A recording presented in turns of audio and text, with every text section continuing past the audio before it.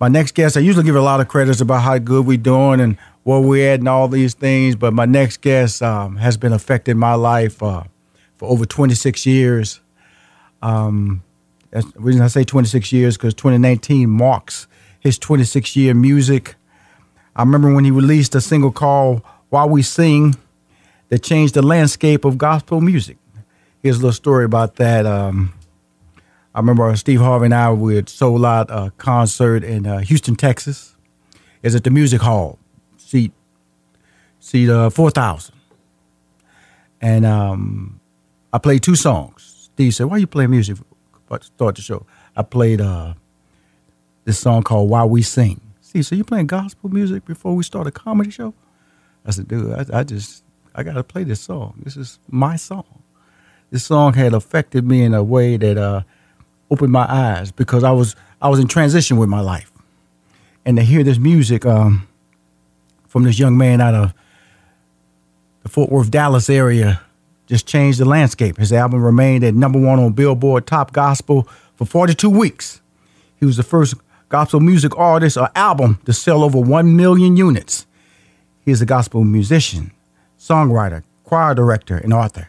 He is known for leading urban contemporary gospel choirs such as The Family, God's Property, and One Nation Crew, and has won multiple awards, including 14 Grammy Awards.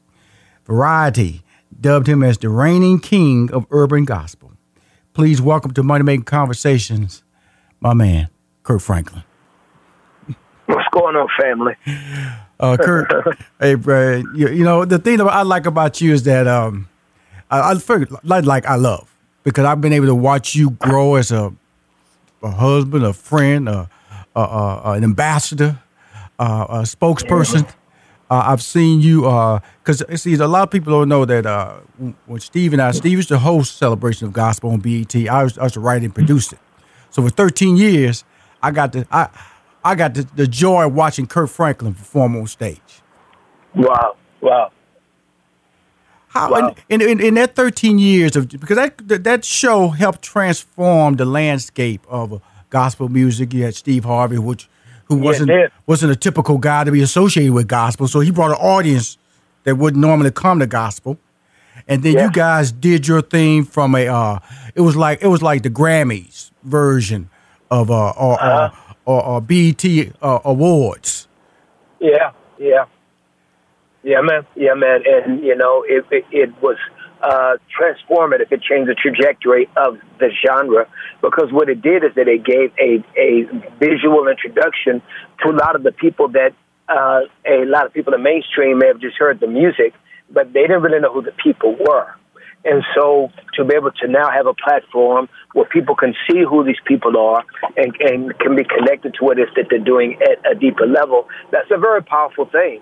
And so Celebration of Gospel was very transformative in that. You were transformative in that. Steve was transformative in that. And so, you know, those were the beginning foundations of a revolution that kind of happened within the genre. But we can say that about Celebration of Gospel. But you started it way back then with While We Sing in that album.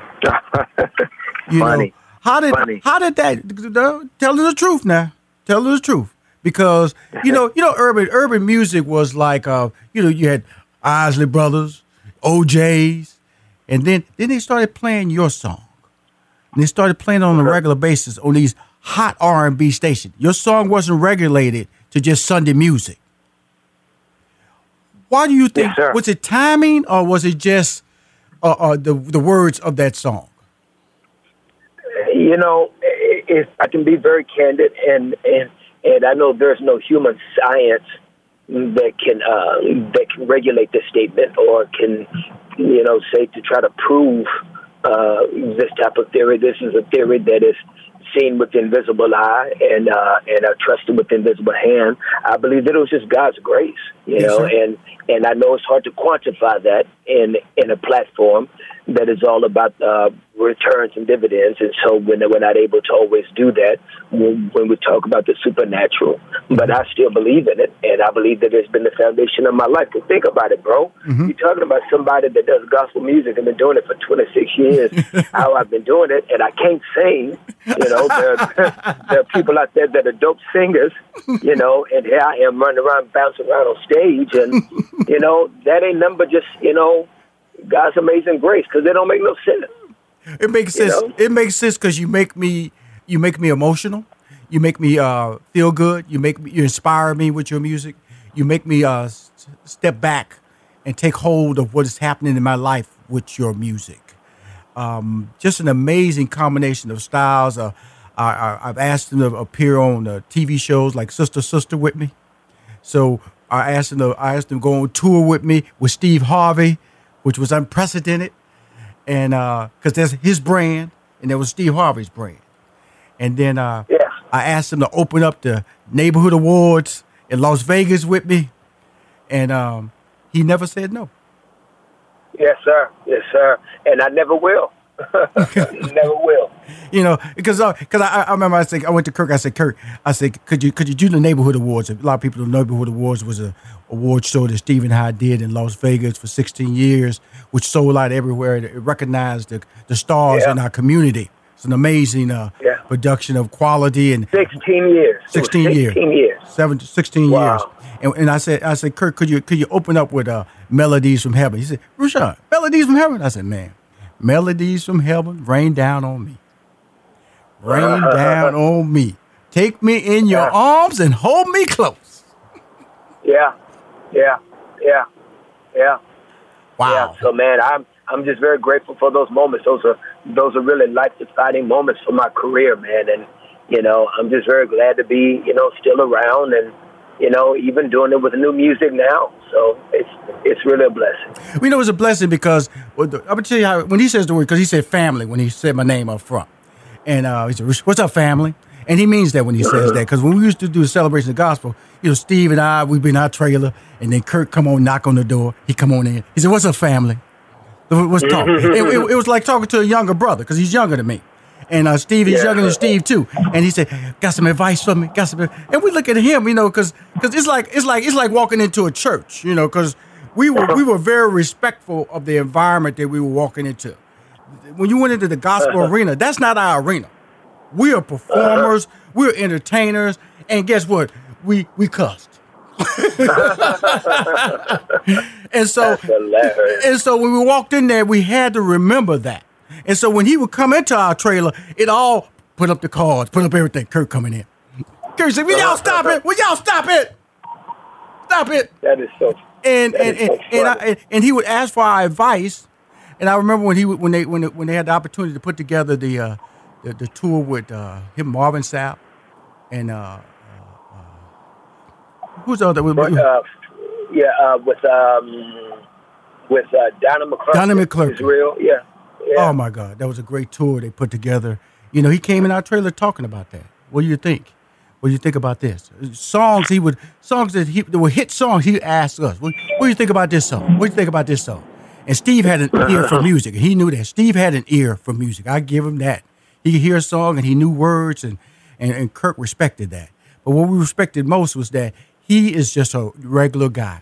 And I don't think that I say that in all honesty, because being in the music for 26 years, there's so many trends, there's so many ups and downs, there's so many people say your music, your genre is done, you won't make it. And he's always, I won't even say the word evolved. He's just performed. He's just been Kirk Franklin.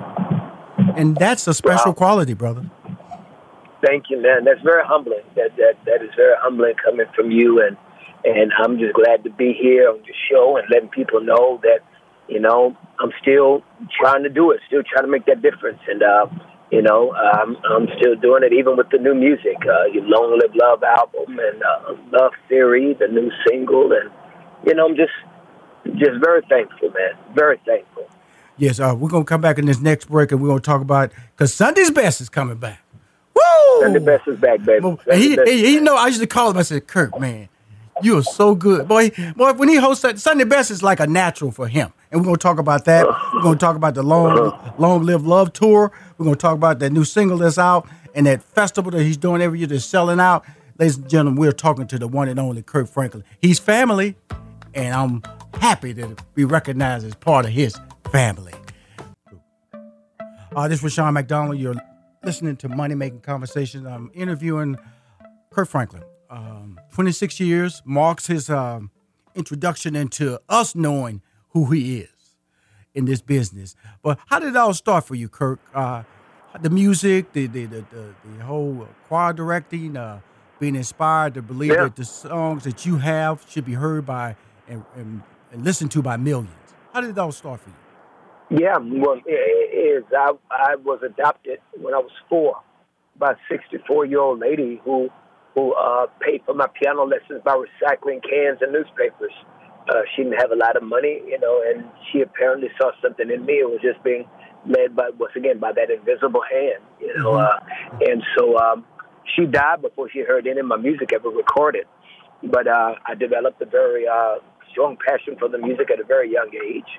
Mm-hmm. And then one gift that God gave me early on was songwriting. And so songwriting really changed my life. It changed my life because these were the songs that God was giving me. And I couldn't believe that He would be kind enough to let me borrow these kind of songs.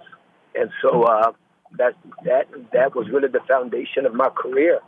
And so it just opened up doors for me to work with so many incredible people as a songwriter, and then as a producer, and then as an arranger, and choir director, performer, curator. And so, I'm just really humbled by just the opportunities that I've been able to do it in. And that's really a journey, a humbling journey. And that's why I guess when you say just humbled by it, when you hear that story, it lets you know that there was no silver spoon for you. There was no defined opportunity. You walked down this path, there's going to be success. There was all blessings, and you were there to receive the blessings and understand the blessings, correct? Yes, sir. Yes, sir. And that's all it's been. It's just been God's blessings upon blessings. And so that's all I've been able to have, and that's all I know. And it's been enough. It's really been enough. Now, this song, Love Theory, debated number 1 on Billboard's Hot Gospel Song chart and has been number 1 for 20 straight weeks. Song is number 4 on Billboard's Adult R&B. See, he gonna cross over. He gonna cross over. Come on, go there. It's so funny. Kirk, my brother, 26 years and to deliver that, because you're still a young man. What does the future hold for you? Because, in music, there's always a point where people, I've been there. I've seen the artists. They tend to get locked into a beat, and then the records, the record industry or the fan base will go, I know that already. But you tend to shift gears a lot in good ways. And plus, a lot of people don't know he writes a lot of other people's hits as well. We'll talk about that in a minute because he got one of my favorite all-time hits. We talked about that last time, but let's talk about Love Theory. I'm just grateful that, once again, that the Lord will let me borrow these songs. Love Theory is a song. It's funny because it came, I was playing with, it's my wife and my son were in the living room playing, acting silly.